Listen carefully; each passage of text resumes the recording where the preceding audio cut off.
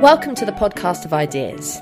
In mid-October at the Barbican in central London, we hosted the 14th of our annual Battle of Ideas festivals with 450 speakers on over 100 panels, attracting an audience of about 3,500 people across the weekend, all keen to explore, understand and debate the important issues of our day. Over the coming weeks and months, we'll be uploading audio and video from these discussions, so watch out for new posts on this podcast and our YouTube channel. The following session is titled Advertising, All-Powerful or Overrated, in partnership with Diageo. Now, the Battle is a festival we've been running well over a decade now, and as you can imagine, we've explored a lot of the themes around advertising in terms of body image, mental health, smoking, alcohol, obesity, a range of different ways of coming at this question.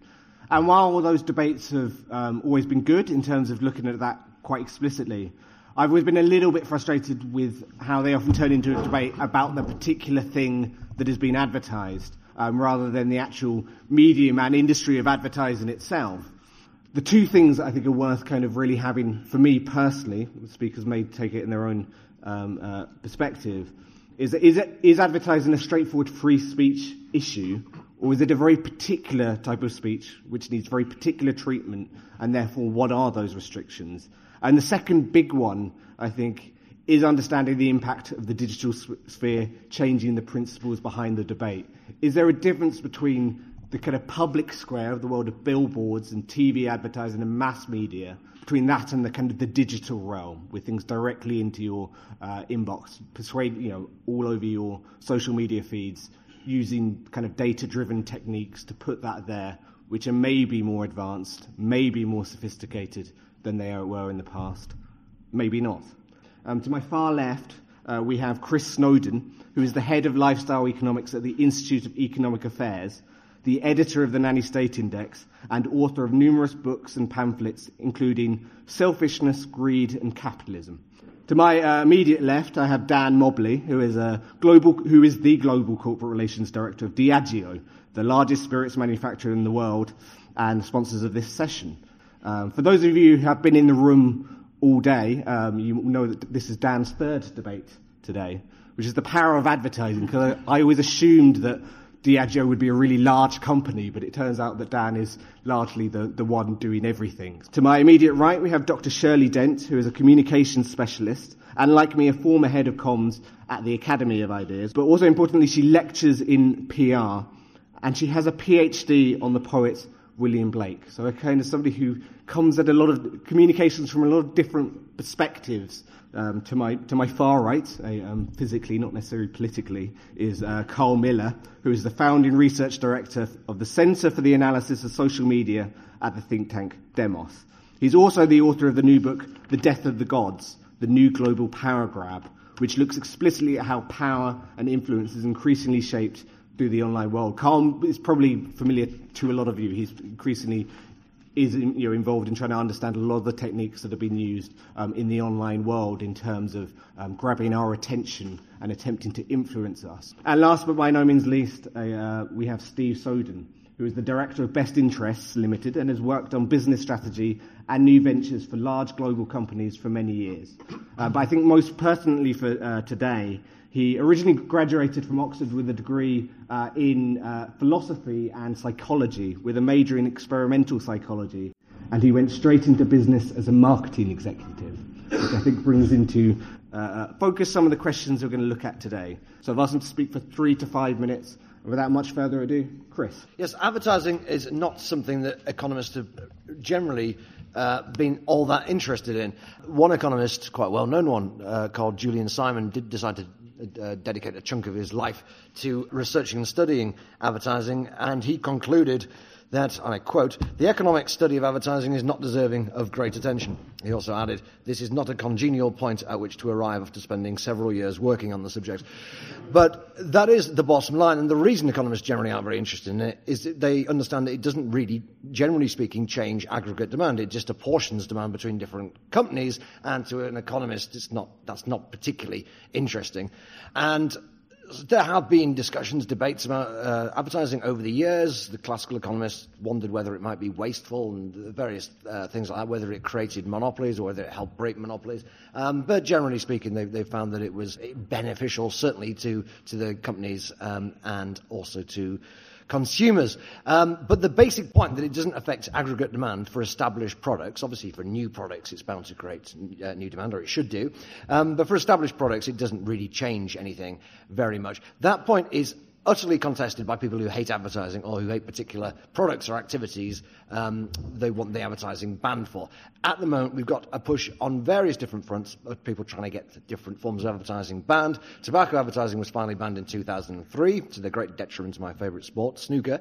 But at the time, we were assured that this was a unique product and there's no slippery slope and so on. A couple of years ago, the EU banned all the cigarette advertising that it has the authority to ban.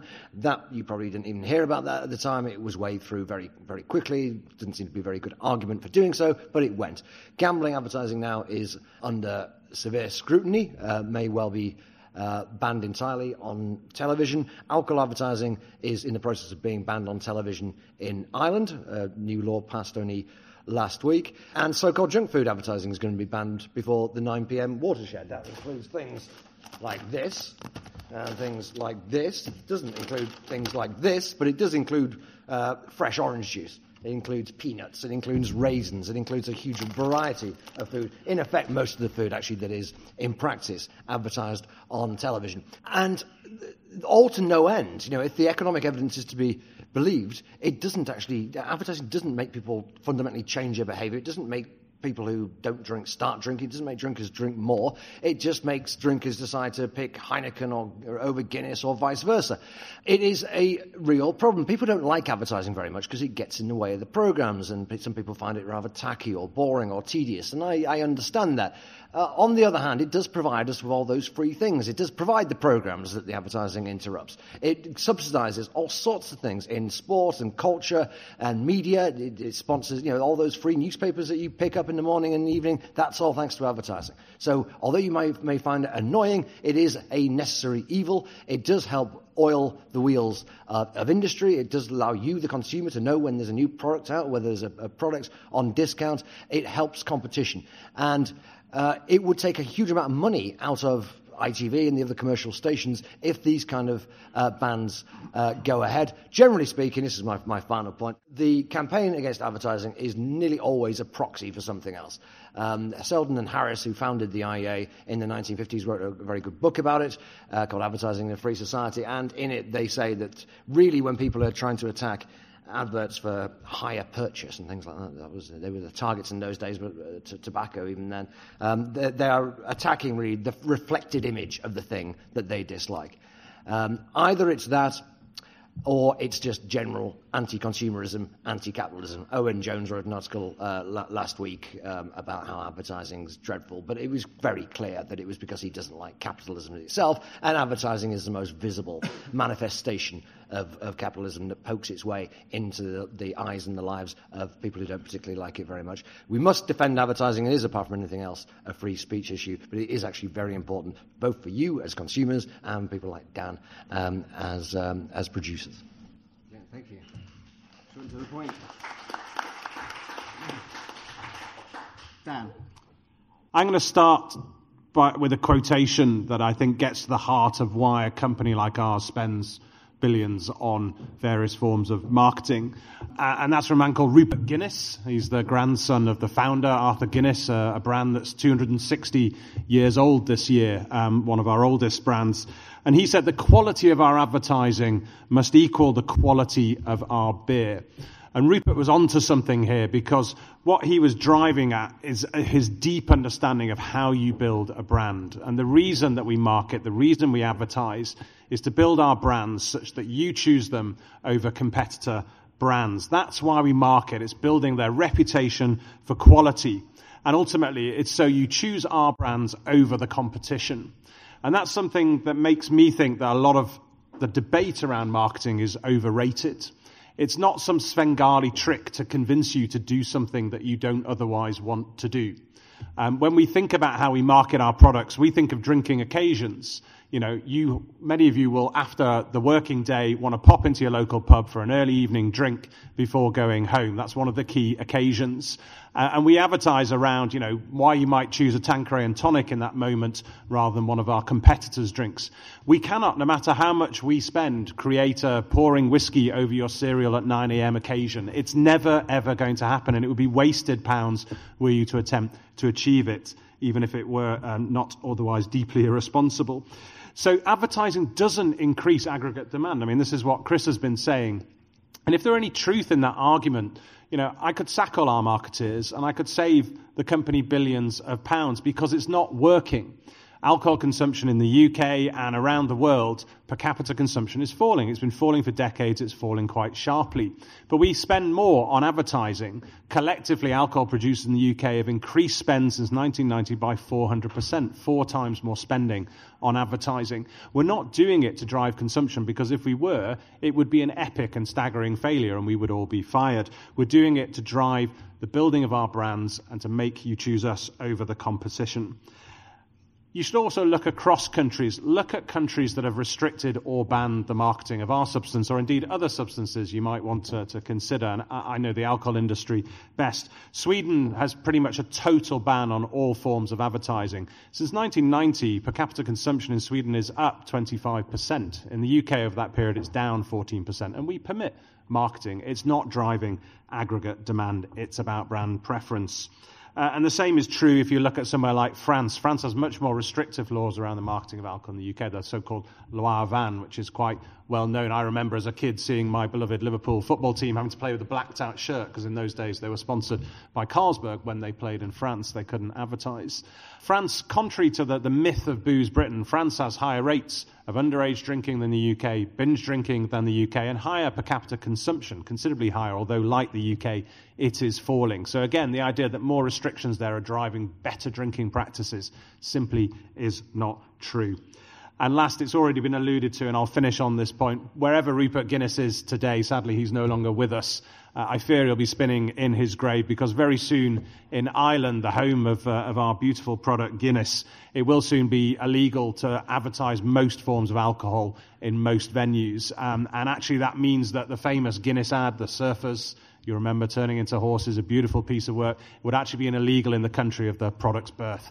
I think Rupert would find that deeply depressing. I certainly do, and it's not something that we should be extending to other countries.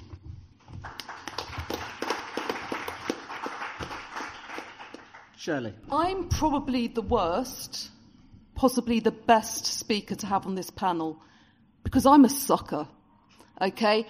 Small objects of desire, the shiny thing, the handbag, the snazzy new iPhone, I am there. And my argument is very simple, and it's about why that shouldn't matter, and why actually, not just for me, but for society, it may be a good thing. And this is at the heart of that argument. Advertising is a form of advocacy. And advocacy, lest we forget, is critical to, is inherent in democracy. That is the freedom to persuade and to seduce, and the flip side, the freedom to be persuaded and to be seduced. It's about freedom of choice. And just to be clear about this, that's not the same, advocacy is not the same as out and out lying or conning people, okay? But it's a form of advocacy. It's saying, I have something, I have an argument, propaganda, come on, have I persuaded you? I was reminded about the beautiful art of this seduction, of this advocacy, when I went into a pub with a colleague of mine near where I work, and it's a pub called the Edgar Wallace, and for some reason, its walls are bedecked from a bygone age of tobacco advertising. And some of it is just funny and witty and trying to get you all of these different brands, come on, choose me, wait, a good honest smoke. You can't say fairer than that. So that's the core of my argument. lest you're not convinced yet, I want to bring in a ringer here, a not-so-hidden persuader. And his name is Edward Bernays. Has anybody heard of Edward Bernays? Okay, so he is, as you know, sir, he's known as the father of PR. And there's much to disagree with in Bernays, and a lot I do disagree with. But there's also a lot to admire. I'm going to quote from Bernays in a minute, but Bernays, if we're looking at tobacco advertising, whatever you think about smoking or not, he did some really interesting things. And one of the things he did to persuade a very big market, women, to smoke in the 1920s and 30s was the Torches of Freedom campaign. And he linked it with the emancipation of women. And he got women in 1929 to march smoking their cigarettes in the Fifth Avenue Easter Parade as an act of emancipation and defiance and choice and freedom. Very, very, very clever marketing, whatever you think about the rights and wrongs of smoking, right? But the land of the free, Torches of Freedom, a beautiful moment. I'm just going to quote from his book Propaganda. I disagree with a lot of where Bernays is coming from, but he's onto something in this, because what he sees in mass marketing is something to do with democracy. And this is what he says. Anyone with sufficient influence can lead sections of the public, at least for a time and for a given purpose. Formerly, the rulers were leaders. They laid out the course of history by the simple process of doing what they wanted. And if nowadays the successors of the rulers, those whose positions or ability gives them power, can no longer do what they want without the approval of the masses, they find in propaganda a tool which is increasingly powerful in gaining that approval. Lots to disagree there with Bernays, but something interesting. And what he says is, therefore, propaganda is here to stay. It's not about feudalism, it's about democracy. Brilliant. Carl. Everyone else has a quote but me. I feel like I've brought a knife to a gunfight. So my argument really is quite different. Is advertising all powerful? I'm not really that interested or know much about the effect of advertising on all of us as an audience. But I do know about the rise of the all-powerful advertisers, and I think that's an enormously important part of the story as well. So it basically begins like this. Around a decade, 2 decades ago, the way in which we consumed information obviously began to drastically change. And as we started to read more and more news and more content online, advertising started to undergo a kind of largely unstoried but enormously important shift towards what we call programmatic advertising. This was a completely different way of actually trying to get hold of you. Previously, if Diageo or anyone else wanted to say advertise in The Guardian, they would normally go to an advertising agency, they'd put together a campaign and go straight to The Guardian, buy space in it and probably elsewhere as well. Now, with programmatic advertising, we saw the rise of this whole new kind of online infrastructure of data, targeting, real-time ad exchanges, and of course the social media platforms themselves. And as that began to happen, and as these ad tech industry kind of members began to tell new stories to advertisers, more and more advertising became programmatic. And as that happened, 2 companies consolidated the whole of the online advertising industry, Facebook and Google. Now, 95% of every new pound that is spent on online advertising goes to one of those 2 companies. About 30% of the pound now goes to the actual space where the attention is being held, be it the publisher or newspaper or anyone else online. And that has seen, really, the rise of 2 of the largest technology companies in the world, both advertisers, who have now began to eat the world. So they began in advertising, and this actually, advertising is the birth of all the new kinds of technologies, be it targeted, ad-driven, ways of trying to understand about you, a lot of artificial intelligence and advanced computational techniques. They all come out of advertising. But most importantly, these technology companies didn't stop there. And they began to move into industry after industry after industry, be it transport, be it health, and so on. So advertisers are becoming all powerful. The advertising in the online world was a kind of crucible where these companies were born. And now they are moving laterally across industry sector after industry sector. Software is eating the world, I suppose, might be the quote I can throw in, which really, I think, means that they are kind of garnering a kind of spectacular stack of both subtle and obvious powers, everywhere from the ability to direct attention and to persuade, all the way through to enormous kind of brute financial kind of constellations of wealth and brains. So that's my argument, a little bit different, one that I thought was really important to actually put into the landscape here as well, because kind of programmatic advertising is changing everything. It's changing the whole way in which all the producers of content can actually make money from their stuff and increasingly do not make money from their stuff. And it's also given us the tech giants too. And they are only at the very foothills, I think, of the projects which they are seeking to now embark upon. And Steve? Well, I'm here speaking as someone who spent a large part of my career commissioning advertising, working with healthcare products and Polaroid cameras and products like that, nothing sinister. And for me, the question is a little strange in that, for me, advertising is naturally a good thing because it helps you sell stuff. I mean, that's what we in companies do. You're creating awareness of new products, or you're protecting market share or hopefully gaining market share in an established market. That's what you're doing. Presenting the options to the consumers. And without advertising, a lot of markets would become sclerotic. There would be no dynamism in them. The other point I'd make about advertising, and I think we should not ignore it, is that it's actually very entertaining. I think the world without advertising would not be as interesting and alive as a world with advertising. And there are some great creative ads around, like the old Guinness ones, and some great people like Ridley Scott and Tony Scott cut their teeth on advertising before they went on to make movies. But okay, so in general it's a good thing, but there are some questions that are raised about advertising, obviously, and one of them that was touched on earlier is when it relates to banning advertising of a particular category. And my view on that is similar, I think, to Chris, is that it's nothing to do with the advertising, it's to do with the product. Now, I think that having a small bet on a football match is quite a fun thing to do. It gives a bit of emotion to the whole thing. What I don't appreciate is when you go onto a betting platform and then they take your profile and then they build an algorithm of how you're betting, and then they lure you into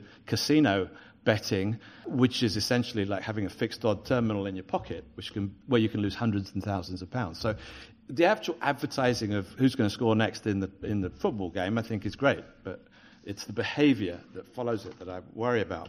There used to be a saying that was half of the advertising I do is wasted, but the problem is I don't know which half. That was from Ogilvy, I think. But the issue now is that it's actually a bit easier, particularly online, and this picks up a point that you can target advertising online so tightly now that it can only be seen by your target audience. Now, a friend of mine actually created his Facebook profile in such a way, and then he created a Facebook advertising campaign in such a way that he was the only person that received the ad. You can target down to that kind of level. And the outcome is that whilst in the old days you could see an ad because it went out into the general space, and people could object to it through the ASA and say, well, that's misleading or whatever. Now you don't see it unless you're the target. And so if you are placing the ad, you can place what would be a misleading ad, and you can actually you're sending it to people who will not object because you're reinforcing or endorsing their views. So that is a potential risk, and obviously, Brexit and Cambridge Analytica, you've heard those stories. The other thing that we've got to consider is this democratization of advertising now, the rise of online influencers and vloggers. Generation Z don't read magazines. In fact, a lot of millennials don't read magazines. They browse Instagram and they watch YouTube instead of television. And so the people who are making the most influence are the vloggers and the people who have big Instagram followers. I mean, at a high level, you've got Brooklyn Beckham, who's endorsing Burberry online. All the way through the population of vloggers, there are people receiving monies from people who are wanting to promote their products, or they're promoting their own products.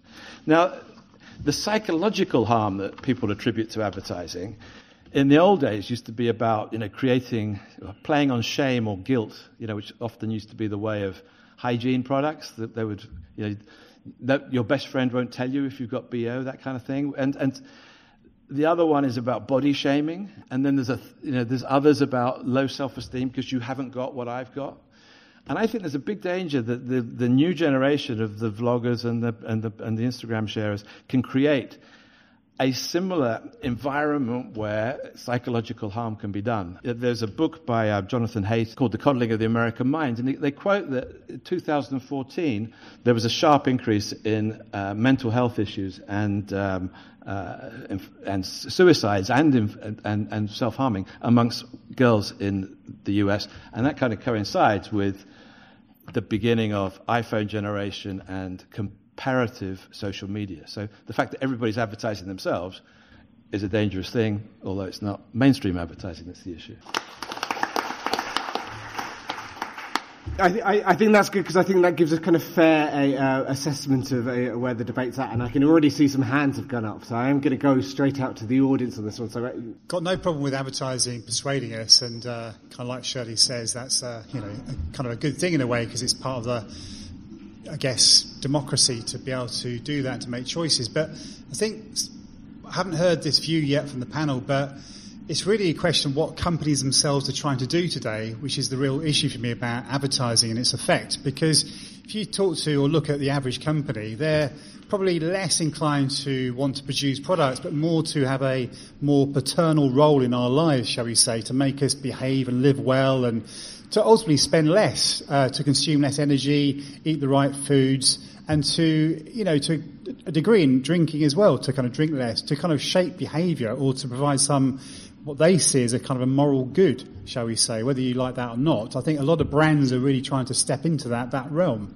perhaps because we have nowhere else to look to for that sort of guidance, if you will. But I think that's when advertising and marketing, to me, gets into a very odd kind of position right now, because you're now seeing that being used to shape behaviour, to even sometimes take away choices that you think, well, actually, surely you're about creating more choice, and you're actually doing the opposite in terms of your marketing and brand awareness. So I wonder if the panel can kind of comment on that, because I do see it's a very changed circumstance that advertising is sort of being used for today. I feel like our panel is breaking up a bit. To ask a couple of questions, one of my bugbears is the Advertising Standards Authority, who I think often aren't worthy of the name authority, in the sense that the most recent example, and there are a litany of them over the last few years, is that you can't advertise bacon being better than avocados, because obviously you want to stick by a healthy message. And the Advertising Standards Agency also often take a minimal number of complaints in order to make maximal effective decisions that advertisers, under the guise of self-regulation, go along with. That ends up in a kind of policing of society that I think is a really empowered, quite a dangerous Machiavellian behavioural trend in society. And my other question is kind of around transparency. Carl brought up the role of advertisers. Do you think it's important when advertising to be, as Shirley said, kind of offering choices to people, to make people aware that they are being advertised to, because that seems to be a kind of quite important element in how public space is used, and the kind of impact that people see advertising have on their lives, thinking, particularly of the kind of Beachbody Ready ads on the tube. It's that kind of encapsulating public space, unavoidable element to advertising that I think can really irk people, and that perhaps needs closer investigation. Hey there. First off, full disclosure, I do work in advertising. So these questions are kind of influenced by that, and also aren't necessarily in my favour. So the first question is, I'd like to hear the panel's thoughts on Sadiq Khan's ban of advertising that reinforces gendered tropes. And second of all, I'd like to hear your thoughts on pay-per-click advertising. That seems to have led pretty directly to clickbait, which essentially is distorting journalism, favouring emotion-heavy, fact-light journalism. And like I said, I work in advertising. I don't really want to kind of shit on my own doorstep, so to speak. Chris, I don't know if you... I think I know what you're talking about, sir, I think. In terms of this, it's a general trend, isn't it, in the last few years, for these really sort of lovey-dovey, woolly, philosophical adverts that seem to go on forever. And it's also, be the person you want to be. You can fulfill anything. Follow your all this kind. You think, what the fuck are these people selling? And it's Lloyd's Bank or something right at the end. What's the connection? Personally, I find that annoying. But I find a lot of advertising annoying. In terms of the public space stuff, I really like the fact there's advertising on the Tube. It gives you something to read. And the Beachbody stuff, I thought was a huge storm in a teacup, and people really need to pull themselves together over that particular thing. The clickbait stuff, I feel they're getting the same way. So, newspapers are writing stories that people want to read. I don't see a problem with it. I mean, you might find it tacky or tawdry. Well, don't click on it. But I don't have a problem with that kind of thing particularly. People obviously quite like it. So, let the market decide. Dan? Yeah, a lot of different questions in there. Just first on the sort of programmatic approach and the sort of social media giants kind of controlling what you see. Cynically, if only I could just decide that if I put this much money here, it would reach exactly this person who really wanted to see what I want and had an interest in buying it. It doesn't quite work that way. And I think we're beginning to see a bit of a backlash around some of the more outrageous claims from some of the digital advertisers about what can and cannot be achieved. A large number of the impressions that people are getting through social media are not going to people. And so having Vladimir Putin's web crawlers reading adverts for our premium products isn't particularly helpful to anyone. And I think there's a lot of exaggeration in the reach that you can get through this. Also, there is no point, as I've already said, in us finding ways to target people who have no interest in buying what we buy. And actually, the level of sophistication around, you're a good example. So you've Googled because you want to know something maybe medical about alcohol, but then you're shown an alcohol brand. Well, you're not going to buy a bottle of Johnny Walker as a result of that, so I've just wasted some money. So I think we need to be a little bit careful about some of the claims around kind of where advertising of the future is going. And we've seen problems, as have other big consumer goods companies, where we've paid for advertising and it's ended up appearing alongside content that we were horrified by, and we had to pull those adverts very, very quickly because, again, there are exaggerated claims about who will see what through the process. Interestingly, Facebook now has a button you can press, and more people should know about this. If you don't want to see alcohol advertising, you can just switch it off. And that's incredibly useful for me, actually, because I don't want people who have no interest or indeed are underage from seeing my advertising because they can't or shouldn't buy what I'm trying to sell. The only other thing I would add would be more around the paternalism point and this kind of cause-led or purpose-led marketing. And it's really interesting. I think where consumers are going, public is going, is it's got to be authentic. And if it's not authentic, it's just wasted money again. And if you're irritated by advertising and marketing, that's not going to encourage you to buy the product. So you think of the Kendall Jenner Pepsi ad, sort of catastrophic brand damage, I think, for them. And they had to pull that very, very quickly because it was so inauthentic to try, for those of you who haven't seen it, sort of hijacking the kind of Black Lives Matter movement to try and sell sugary water. It's just not going to work. And so for us, it's interesting. We do look to try and purpose through some of the marketing of some of our brands where it makes sense and where we believe it will be authentic. But you have to be very careful how you do it. I think an interesting lesson for us was around Baileys, where it's a product that's predominantly drunk by women. And as a result, a lot of the marketing in the past was around kind of female empowerment. And it just wasn't cutting through. And what we really realized was because consumers just didn't believe that was authentic to the brand. Baileys is a treat. It's a fun, it's liquid cake, yeah? And so kind of trying to pretend that it's a kind of form of empowerment isn't going to convince anyone. But when we focused on the treat-like nature and the occasional indulgence, you now go and see social media where it'll be on recipe sites and it'll be playing into the sort of playfulness of ice cream and ice cream-like products. So it's got to be authentic, whereas something like Johnny Walker, there's been a strong kind of link to human progress. And we've done a lot of advertising around that and saying kind of the keep walking motive, which has been hugely successful in driving preference around the world for Johnny Walker. So if it's authentic, I think there's a place for it. If it's inauthentic, it's painful and it's just a waste of money. There was an ex-Washington Post journalist who came in to my work and gave a talk about many things. And we talked about audience. And one thing he said is, when you're standing here, your tendency as a PR, as people producing news stories, whatever it is, or advertising, is to focus on the supply, whereas actually you should focus on the demand. Who is the audience? And I think a lot of these questions come down to, and these panics come down to, a nervousness and distrust of ourselves and the audience. On the question about these kind of overly worthy, moralistic elements that have come into advertising, I think either from the supply side or the demand side. Advertising is not a moral operation. It just isn't. It's about trying to persuade you to buy something, do something, etc. And I think that has become confused for various reasons we can go into.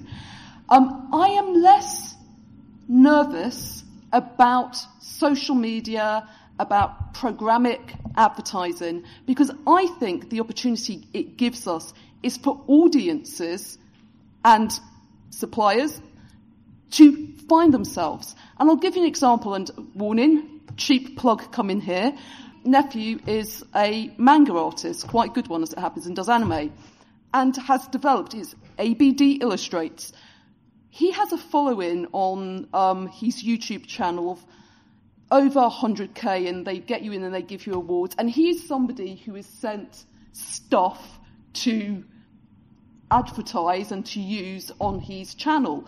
But to be honest, this is not, nobody's self-harming. They're a bunch of nerds. He got 200,000 views of a speed paint of a Dungeons and Dragons get-together. I mean, for me, this is just, what are they doing? But this is an audience who have found each other, who like their speed tablets and, will be honest about it. So I think we've got to be less concerned. On the clickbait element, I think that, for me, Carl, I know that, and I used to work for a mobile phone regulator, and there were issues about people clicking on buttons, literal clickbait, and the advertisers, so-called, not saying, you click on that button, that's 20 quid, thank you, it's coming out of your phone bill. Right? That's just lying, that's conning people. But I know, with all of these logarithms, my point, Carl, is that 95p in the pound, they're wasting the money. I began to get, for a reason, because of certain things, for a reason I had been Googling, I began to get adverts in my Facebook stream for funeral services. Unless they know something I don't, I, at this point in time, do not have need of that. They just got it completely wrong. And I think people, you can talk about fake news and all the rest of it. We don't live in a channel of automatons and this sort of automatic link into what's being fed into us. That's one feed into my life. I live in the real world. I can judge it in the round, 360 degrees. So for me, that joy of seduction and taking it or leaving it is part of it. So advertising is a very human thing, online or offline. Carl? I did actually spend some time interviewing and getting to know some fake news merchants in Kosovo. I don't have time to actually talk about that this time around, but someone give me another chance if you want to hear a bit more about Burim and what he was up to. Look, here are my concerns about online advertising. One, we don't know what is happening for all the reasons you mentioned around it being very, very directed and automated. At the moment, there's absolutely no enforceable regulatory regime of any kind for online advertising, which is at the moment making it possible for a series of nefarious actors that I wouldn't call advertisers to use advertising for a series of geopolitical and other means. But overall, my concern is how advertising is bouncing off journalism. So as programmatic advertising became more and more popular, and as money began to drain out of journalism, we've seen basically the commercial rug pulled out of under the feet of news. Around a third of journalists have been laid off since 2000. We've had 140 local newspapers shut down. The big global titles rumble onwards, but underneath that it's been something of a bloodbath. And if you get a Fleet Street hack drunk, as I did for the book too, they'll begin to complain about how much unbelievable pressure they are under now in order to write 10 times more stories than they used to.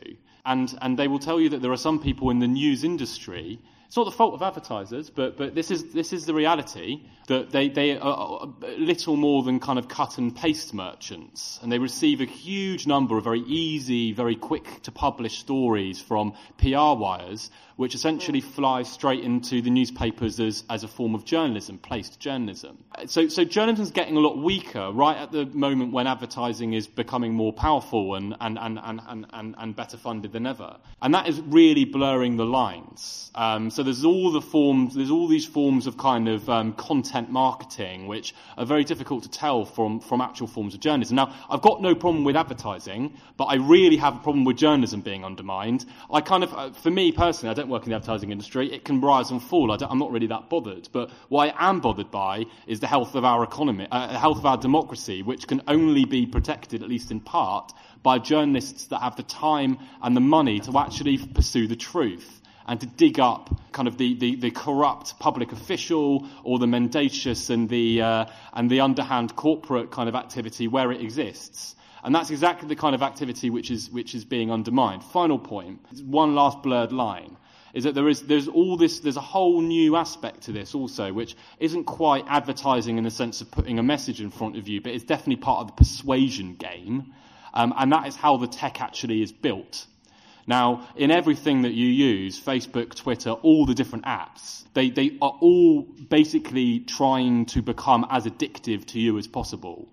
And that really means plucking the kind of strings of your deepest psychology, making you share stuff before you even really think about it, viral advertising, or making you swipe down on Twitter. That's an idea that's taken directly from a one-armed bandit in gambling. And that's a problem for me as well. It isn't the persuasion game. It's actually a form of control before people aren't being persuaded. Their kind of rational cognitive capacities aren't being engaged at all.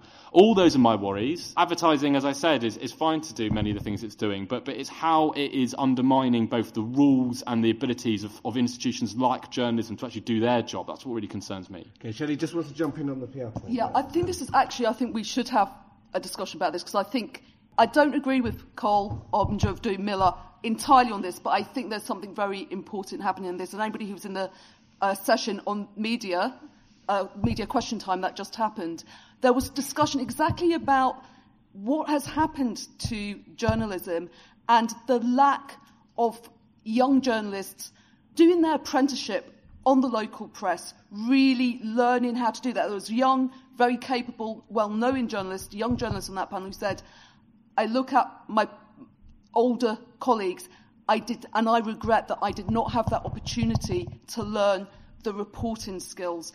And it is changed. I do want to stick up for some of the newswires. A lot of the newswires, the big ones like PA, actually have very, very good, pretty neutral reporting standards. In some ways, they're more neutral than going to one of the broadsheet papers. However, there are smaller wires which I have dealt with where you do find that there's a big blurring, and I work on the PR side of things, but there is a blurring between them, what they put out being PR and what they put out being journalism. And I'm not kidding you. I've sometimes worked with people where they don't know the difference. I work in PR. I work in political PR. My job is to persuade journalists that my researchers, my institution have something of importance to say, a story or a point of view that they need to include in their reporting. If they're a good reporter, they are going to hold that in the balance. They're going to use their expertise and judgment to make a call about whether that goes in or out. My job as a PR is to advocate, okay? I think the problem comes when the PR and the journalism begin to slide over. That's a really dangerous moment. So I think you're onto something, Carl, but I would still say I do think we've got to trust people's judgment about the news they read, about the information in the world. We have to trust people or game over.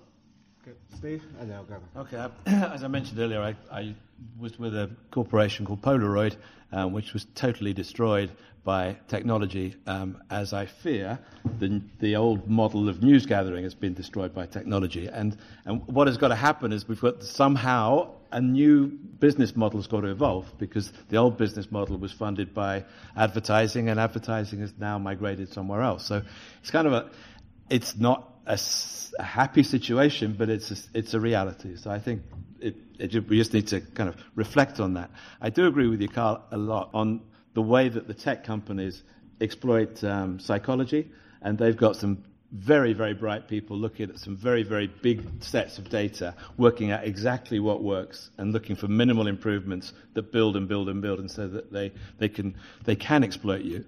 As an anecdote, a friend of mine was on a gambling site where he started off betting on horse races. They hooked him into the online casino. In 3 minutes, he lost £14,000.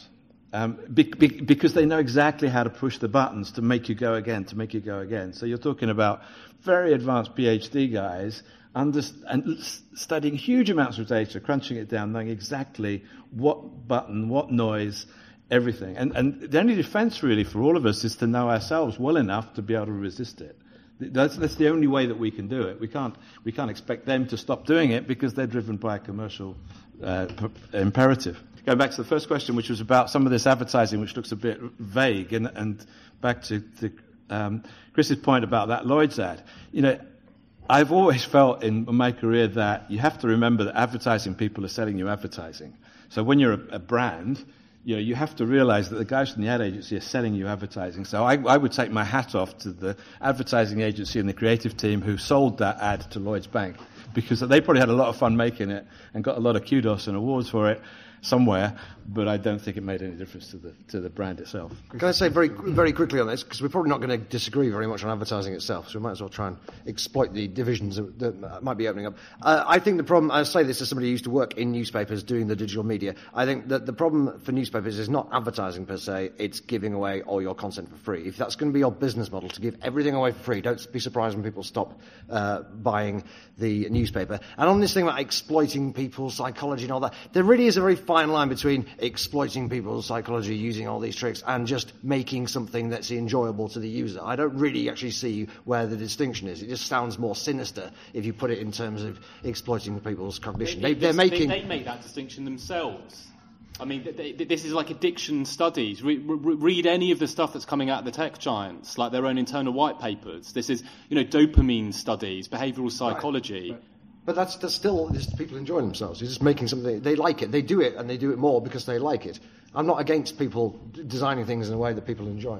Hi there. Another admission, I do work in advertising, so I am guilty.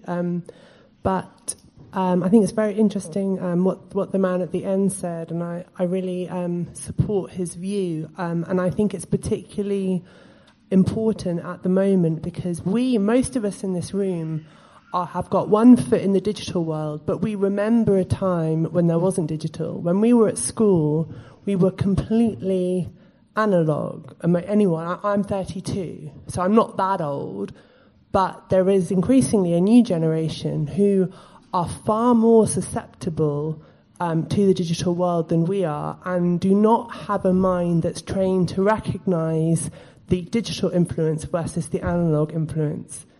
And what is the answer to that? So earlier, Shirley mentioned how advertisement was never moral, and I just wanted to ask what does the panel have to say about the Colin Kaepernick advertisement with Nike? So another confession, I also work in advertising, specifically programmatic advertising. It's not a collective. So it's obligatory. Maybe we all work in advertising now. Advertisers Anonymous. I think I'd be interested to hear a little bit about the panel's thoughts on regulation. I was having a little bit of a discussion in the debate yesterday, but I guess, and just on the point that the bodies that exist in advertising aren't that effective at regulating, and actually maybe, Carl, you mentioned that there's not really that much in terms of regulation. I'd go against that and say GDPR was a form of regulation, and all that's really served to do is cement Google's power and Facebook's power. I don't know whether anyone on the panel has any thoughts on what we should be looking to do to try and regulate, if at all, these companies. And just an extra on that, I think there's a funny term used in the industry, which you've probably heard of, walled gardens. And I think it's a rather sort of jovial way of saying inscrutable. And I work alongside Google and Facebook every day, and I think what's sort of dangerous about what they do potentially is the fact that there's the inability to scrutinise what they're saying to you, and telling advertisers like the likes of Diageo that your advertising is having X amount of benefit on the consumer, X amount of this, and forcing spend and sort of tampering with consumer behaviour and forcing us to make incorrect advertising and bad advertising decisions. It was interesting to hear your thoughts at the start about the kind of positive merits of advertising, where it can be artistic, where it can be thoughtful. However, I think it took a while to actually get to the worry that a lot of people have about advertising being potentially exploitative, particularly as the lady over there mentioned, if for younger viewers, younger consumers who might be more susceptible to it.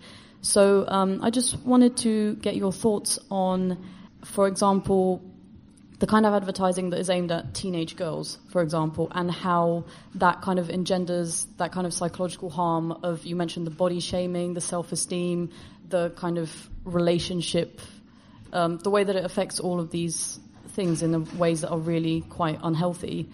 So I wanted to hear your thoughts on that, because I think that is actually not so much an issue of the past, but still very pertinent. Okay, on the Colin Kaepernick question that was directly to me, aren't not Nike really, really smart? Edward Bernays would be admiring them. You know, it's not a moral choice. They've picked up that what he did, the protest, had a certain resonance with a key, and beyond that, a key demographic. That, you know, it's a very, very smart choice that they've made there.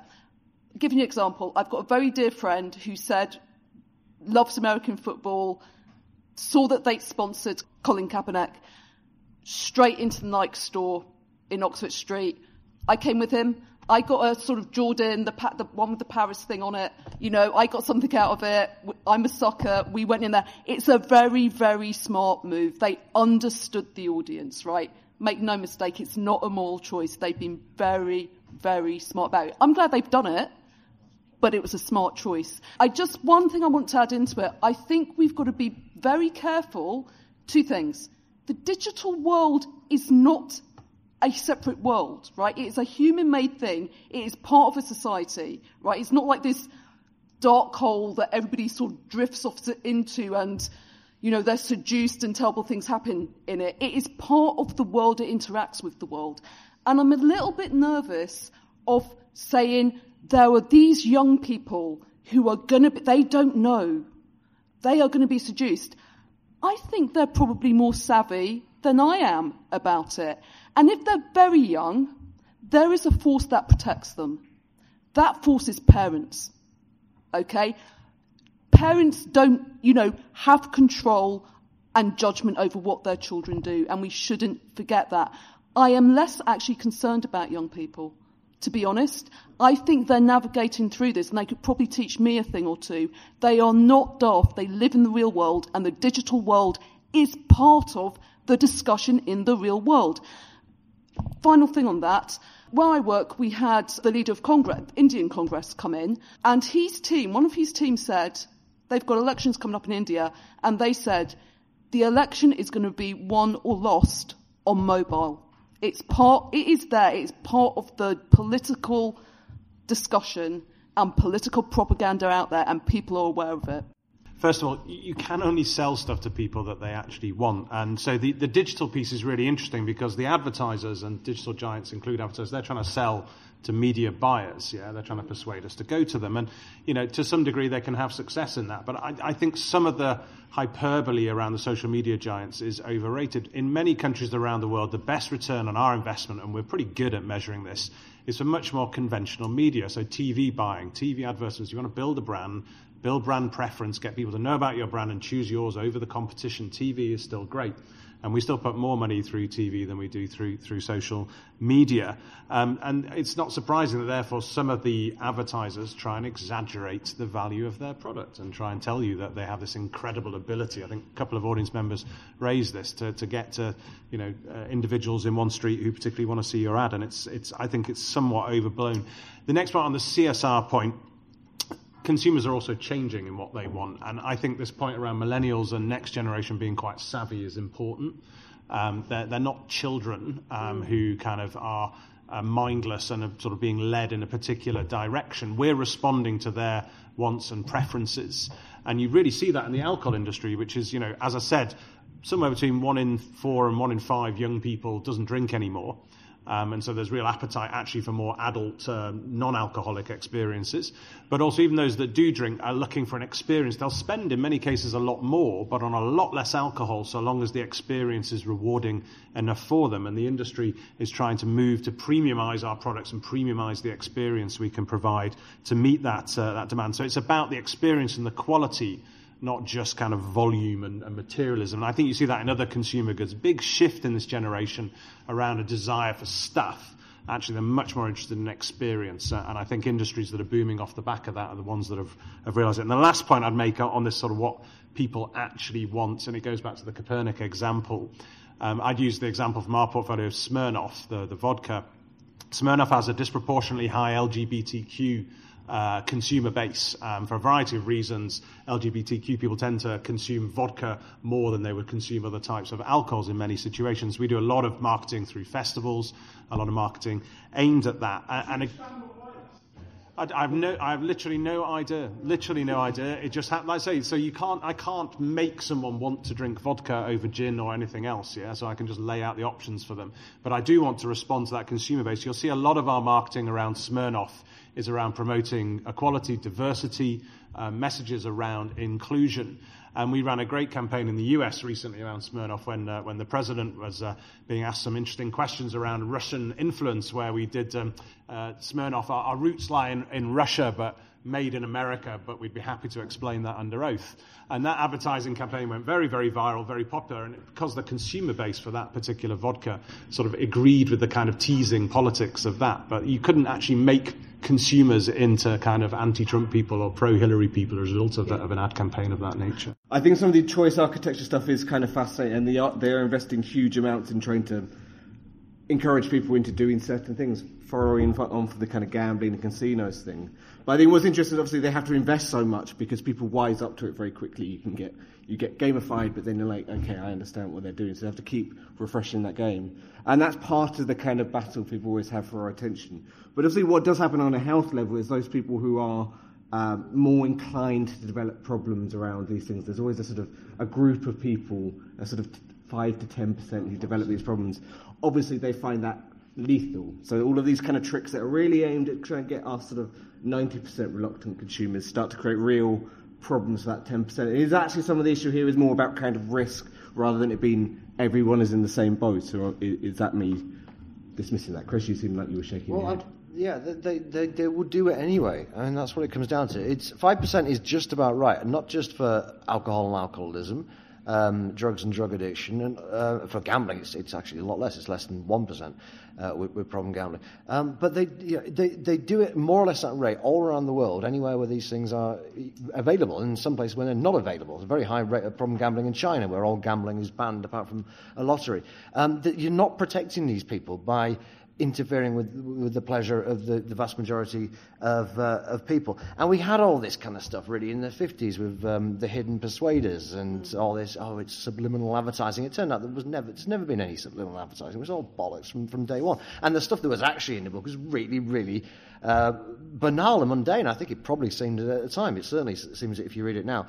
Can I just answer the question about tech giants, because this could be where me and Carl really fall out. Don't regulate them at all. Leave them alone and leave the internet alone. The only thing we need to do on the internet is get rid of the paedophilia and maybe some ISIS videos. We do not need to be doing anything else. I think a lot of the hysteria about the so-called tech giants is the old media lobbying against the new media for its own ends. It's working fine as it is. There is not a problem. Twitter, I love Twitter, use it all the time. They can tinker with it as much as they want to release more dopamine in my mind. I'm absolutely happy with that. Don't use Facebook particularly because I don't want to keep in touch with people, but lots of people do, and it seems to work fine. I like the targeted advertising. It's much more efficient. I'd rather see an advert that's of interest to me than something that's not of interest to me, and Google works fine. It's a perfectly good search engine, and the SEO ads are great. All this stuff, and the internet in general, has worked brilliantly without any regulation. Now we're starting to see it. There's bloody accept cookies on every website you ever go onto for no reason whatsoever, thanks to the bastard EU.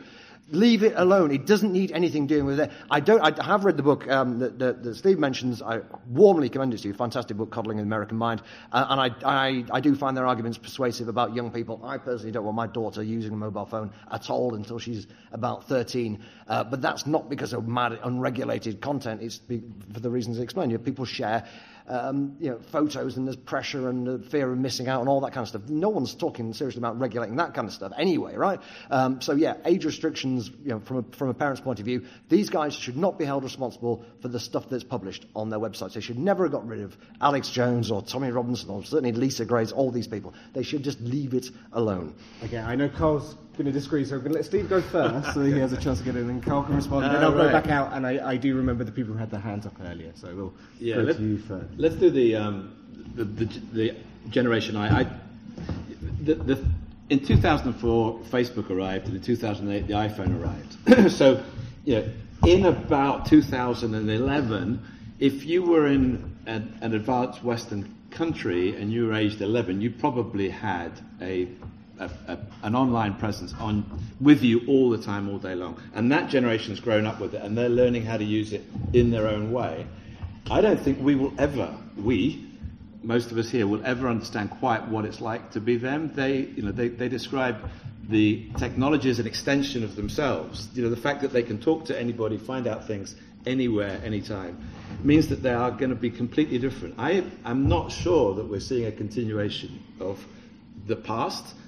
Beyond them, I think we might see a step change into a different type of future, because they're going to be growing up connected with each other, and they're going to have different outlooks, and that's why we see things like dropping off of drinking, dropping off of teenage pregnancy, dropping off of teenage crime. It seems that there's a shift going on. We'll find out in 10 years' time what happens. I wouldn't worry about them. They'll work it out. Yeah.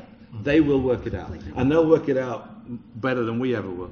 The only thing I would say on gambling, having run an online gambling company, I do know that there are people do get addicted to gambling, and if they don't get the opportunity to gamble, they won't get addicted.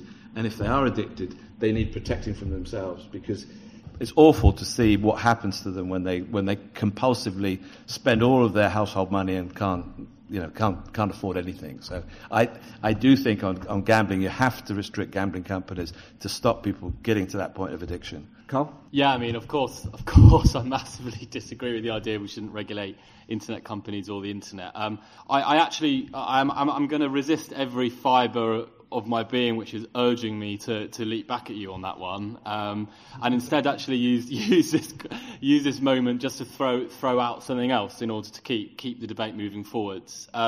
One of the places I went for in the book was this army base surrounded by kind of gentle rolling green hills in Berkshire, and when I was on there, I was visiting the new Information Warfare Brigade for the British Army. Just a few years old now. It exists because of a very new and incredibly important another shift which is happening, which is that information and advertising are being militarized. Essentially, military after military around the world, and this is all open. You can read the new doctrines that each military publishes, which is essentially their problem-solving guide for how to fight wars. They've all gone through basically the same line of thinking, which basically goes, warfare is a product of society. Society is fundamentally changing. We now live in the information age. How does warfare therefore change? Well, we need to put information at the very heart of what warfare is. And they've kind of conceptually expanded the idea of warfare then to stretch all the way from the kind of muddy battlefield all the way to blogs and social media platforms and the watching public. Deception's always been part of warfare, but I think this is probably the first time that a military conceptually regards that a victory can be won like almost exclusively, or at least primarily, through attitudinal behavioural shift rather than anything kinetic. Militaries around the world, both liberal democratic and autocratic, have essentially looked for ways in which they can now perpetrate information warfare. And the tools of advertising, they've reached into the kind of the spammy, illicit world of advertising, gaming online reputation systems, spam itself, the construction of fake crowds. This all kind of was an illicit commercial offering anyway, the kind of disinformation on demand sector that's been around for probably about 10 or 15 years, longer if you're going to go for spam. And they've began to take on those techniques, and they've began to build capability. Steve, I really support what you say about how the younger generations will figure it out for themselves. Absolutely with you there. I'm a futurist for a living, so I'm quite interested in sort of where the world's going. So I'm just going to share something and then ask a question. So one of my friends, she's a space lawyer, and she's exploring with one of the massive logistics companies at the moment whether or not they can spend their entire annual budget on being one of the first companies to advertise in space. So that's something that I think we should look out for. And really, I think we're on a tipping point also of new forms of advertising. So if you look at sort of the explosion in augmented and virtual reality, then that opens up completely new mediums with which advertisers need to grapple. But the question that I wanted to ask, and perhaps this is one for Carl, I'm working with a client at the moment to explore the viability of using neural interfaces for marketing messages. That's set to gain a lot of traction in the next sort of 3 to 7, maybe 10 years. Incidentally, just to give some context to that, 12 days ago, it was reported in, I think, Nature magazine that 3 people have been wired together to play a game of Tetris with their minds. So it is here. So my question is, Carl especially, have you explored this, and do you have any views on the ethics surrounding it? So let's say, Carl, I think he provides a really interesting counterpoint to this. But on the idea of advertising and warfare, they've always been intertwined. You know, Kitchener's famous "I Want You" picture was immediately used by advertisers around the world afterwards. The people who were responsible for the creation of that poster were picked up by firms directly afterwards. So I don't see the development of militaries and their integration of advertising technology now as anything new. It's been ever thus.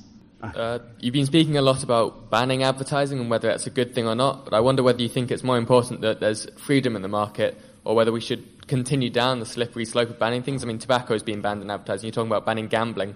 Where does that stop? Alcohol next? Chocolate's bad for you. Why don't we ban that?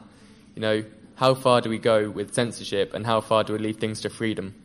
Good. Okay. I mean, I think there are a couple of specific things that you may want to pick up on. The difference is definitional. So, of course, militaries have always used advertising to recruit, to try and change the enemy's picture of a war, etc., etc. And this is kind of their words, not mine. They all view themselves as going through a big shift now because they think that information is a space of war, not just used by war. So they think the fight is happening in information too, and that it can be won or lost with information and maybe with information alone. So I think that is, if you read Integrated Action, which is the UK's new doctrine, you'll see that idea come out quite clearly. I think that's the shift for me, is that it is a new space where the fight actually happens. Kind of like neural laces. It's a really good idea. We're beginning to look at it a little bit ourselves. I suppose my only kind of very tentative thought there is that I think that one of the things that is not keeping up with tech generally are ethical frameworks. It tends to be kind of the squishy, softer, slower to develop things like the law or ethics or public scrutiny. They seem to be the things that are simply not at the moment able to keep up with the absolutely hot white heat of technological progression. So the ethics is obviously going to be important. It will become more important as information becomes more immersive and therefore consequentially likely more influential. But beyond that, to be honest, I absolutely have no idea at the moment. Just quickly, I don't know much about neural networking, to be honest. I mean, alcohol's been melding minds together for 10,000 years. But on technology in this space, it is very interesting to us. And we own a tech incubator that's looking to invest in different forms of technology to solve problems that we find, like how to get to the consumer more easily in places where actually shop networks, distribution networks don't work very well. I was in India recently looking at precisely should we buy a company that would use mobile technology that allow us to make, if you've ever been to an alcohol shop in India, it's not a very welcoming place. So, there might be a way through so tech is very interesting as a route to consumer rather than to kind of just increase volume. I would say we won't have time to discuss it. If you haven't looked at esports, that is a fascinating world that I think is going to revolutionize advertising. The scale of what's happening in esports, particularly in Asia, is fascinating. So I assume that we wouldn't be interested because it'd be about kids. But actually the vast majority of e-gamers, esports people are well above legal purchasing age 25 plus, and they have huge disposable income. And these people who are gathering in their millions, both in person and virtually, to watch people play computer games. I mean, it's mind-blowing, but Google it, the scale of it and the speed of change is extraordinary. We are using a bit of artificial intelligence at the moment, but it's mainly around responsible drinking work. So we're trying to create artificial intelligence programs, we have created them that show you the consequences of poor choices when it comes to drinking in a very graphic and visceral way, which has proven effective in terms of behavioural change. On banning stuff, I mean, and particularly alcohol marketing, and I mentioned already, there's lots of countries that ban alcohol marketing. Some of them are quite similar to the UK. See who has the lower rate of alcohol harm. So Ireland at the moment is taking a very draconian approach. Let's see in 10 years' time whether Ireland has lower or higher rates of problematic alcohol use. I think that would be a good experiment to see. I know where I think that will come out. On plain packaging, similar point. Alcohol consumption's falling in pretty much every rich country everywhere for a variety of complex reasons. We continue to make very significant profits. The reason why is we're not a volume player. We're trying to get you to buy better experiences, better quality, more expensive, higher margin products. If you force us down the plain packaging route, we won't be able to do that. We will only be able to compete on price. We cannot convince you to buy Johnnie Walker Blue Label at £180 a bottle because of the quality of the experience that's in that and the craft that goes into making that product. You know, if it looks and feels exactly the same as a bottle of Red Label at £13, you know, to get that differentiation, can't do it plain packaging. If you just want us to compete on price, then we do become a volume player, and I don't think that's a good social outcome. And then on the regulation point more generally, I'd just love to find a mechanism whereby we can just review, is stuff working? So I gave this example in one of my other earlier panels. I spent quite a lot of time earlier this year having a debate around Captain Morgan rum, and whether or not we should be allowed to use Captain Morgan to advertise our products, because is he a pirate or a historical figure?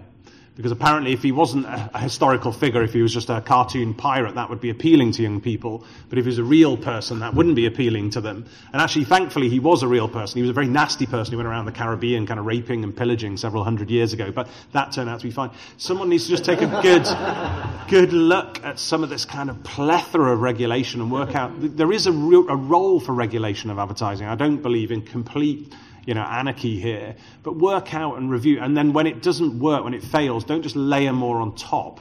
Stand back and take examples from around the world that do work and use those. Right. Well, my standpoint is that you shouldn't ban anything in terms of advertising, but you should regulate some industries. And you've got to look at the bigger picture and say, what kind of society are we looking to create? And we don't want a society full of alcoholics or drug takers or gambling addicts or people who behave irresponsibly. So we have to moderate, light touch some of the areas in order to achieve that. The futurology, I've never heard of neural networking, but I think that in general, I think the future will be very different from the past. I think we are going through a step change, and all the advertising has worked so far, and we're just going to have to be very thoughtful about the way that we look at it and the way we integrate it into our lives in the future. But in general, I must say I'm a big optimist on all of these areas. I'll conclude with the conclusion of my book to save you all the bother of having to actually read it, which is that advertising is actually a really good example of something which, as it moves online, kind of breaks out of all of the different cages which we tried to build around power. We've always tried to control power and its ability to reach in and influence our lives. And the cages that we build can be legal, they can be regulatory, they can be professional standards, they can, as I said, public scrutiny before. All these different things are used to try and civilize what can be a very abusive thing, power. And my great worry is that online advertising, in the forms that I see it in, be that as a tool of a military, or be that as something which we can't see, or all the new ways in which it's using all the new technologies which it has at its disposal, kind of breaks out of that and is being used in very good ways and incredibly bad ways in equal measure, both being used to help and being used to damage. And I suppose, like, kind of my final thought, and maybe I am like isolated as a kind of pro-regulatory voice in this panel, or at least quasi, is that I think we desperately need to rebuild cages for power in its new forms now. We need to find new ways of making morals and ethics matter and adapt as fast as the technology. And we desperately need to find new ways of making actually the law as well as regulation fit for the 21st century. Because the way it's happening online at the moment, this isn't a case of regulation maybe being overweening. There's almost nothing on there which is actually constraining behaviour at all. So new cages desperately needed, and it's going to be a generational problem, but that's what we desperately need. Okay, I'm just going to touch on information wars. I don't want to stay too long on it because I think it's a fascinating future discussion. There is a school of thought that says information wars and people, the states engaged in it, for example, notoriously Russia. This is not particularly my school of thought necessarily, but there's a school of thought that says that is happening because actually it's not because Putin is 10 feet tall, it's actually because Russia is actually a weak state, and because the kinetic capability, you maybe not be able to win there. I'm just putting that out there. We're saying the information wars are happening this is happening now and they're coming to get you online. It may actually be a sign of weakness that we're engaging in this rather than militarily speaking than something else. I don't think advertising should not be regulated, but I think it's what you regulate. I think it should be there if people are out and out scamming consumers, if they're saying, give me 2 million quid and this will happen, and it's a lie. I think that should be regulated, actually. If it's out and out lying to consumers and stealing money off consumers, regulate it. But that is the line for me. I don't think we've got the right to make moral judgments about what business does. That is business, right? That business is there to sell you stuff. For me, I think I like advertising. I would end on saying there is something wonderfully human about the way we engage in advertising. I know that Col is concerned about putting cages around power, but I don't think we should forget us as individuals have power too. It's our own volition. We are capable of making choices about the information in the world around us. We live in the real world. Vodka gets you drunk? That's true. I'm not necessarily going to go and, down a bottle of vodka. But I might enjoy that drink. And actually, it's a great line and it's an inventive line. And we've heard lots of examples about some wonderful human creativity in advertising. And I want that to remain. Go back to that Rupert Guinness, the quality of your advertising has to match the quality of your product. But if your product doesn't have quality, no amount of advertising will just drive consumers towards your brands. And when you look at people who want to regulate and restrict and particularly ban marketing, just question the motivation. This has already been touched on before. Because as I say, we market, and I think most companies market to drive that brand preference. If it's just to kind of create demand, it would be failing. We won't be able to do that. We won't be able to encourage that premiumization if we're restricted from marketing. And I think a lot of the people who want to over-regulate and ban stuff are driven by a dislike of the product itself. And a lot of the people who are calling for restrictions on alcohol marketing are ones who actually have a prohibitionist mindset, and in some cases are actually, and openly, in the name of transparency, temperance campaigners. And I think it's important that you know that before you pursue that route. So if you want to encourage the trends towards less alcohol-related harm, you want people to drink less but better, we're going to need marketing in order to achieve that. Well, the slippery slope is clearly real. There's no doubt about that. The ban on so-called junk food advertising is in the obesity strategy, both in England and Scotland. The e-cigarette advertising has already been banned. This is happening. It will move on ultimately to plain packaging unless the trajectory changes. Ladbrokes, incidentally, are in favour of the gambling advertising ban. Think about that for a moment. What does that tell you about what advertising does? Who benefits from advertising bans? Very often the market leaders. I did take a little bit of schadenfreude from Channel 4 recently when they complained about how much money they're going to lose from this junk food advertising ban, because of course it was Jamie Oliver who's been pushing all this the whole time on Channel 4. They've been quite happy to let him have his piece, campaigning for this, campaigning for that, and then when this came around, the head of Channel 4 said, look, we agree with Jamie, we're very concerned about child obesity, we just don't feel this particular policy is the kind of thing the government should be looking at. I hope they'll reconsider that. Lay with a dog, get fleas. these. And finally, I'm going to do something very unusual for the IEA and call for more regulation. There is, advertising is actually quite heavily regulated. It's self-regulated, but it's effectively regulated. There is one area of advertising that isn't regulated at all, never has been. Political advertising. Never been regulated. They can say whatever they want during elections, same as politicians can libel people in the House of Commons and say things that we can't say out here. How about regulating that? Let's make sure that's decent, honest and truthful, like all other advertising has to be.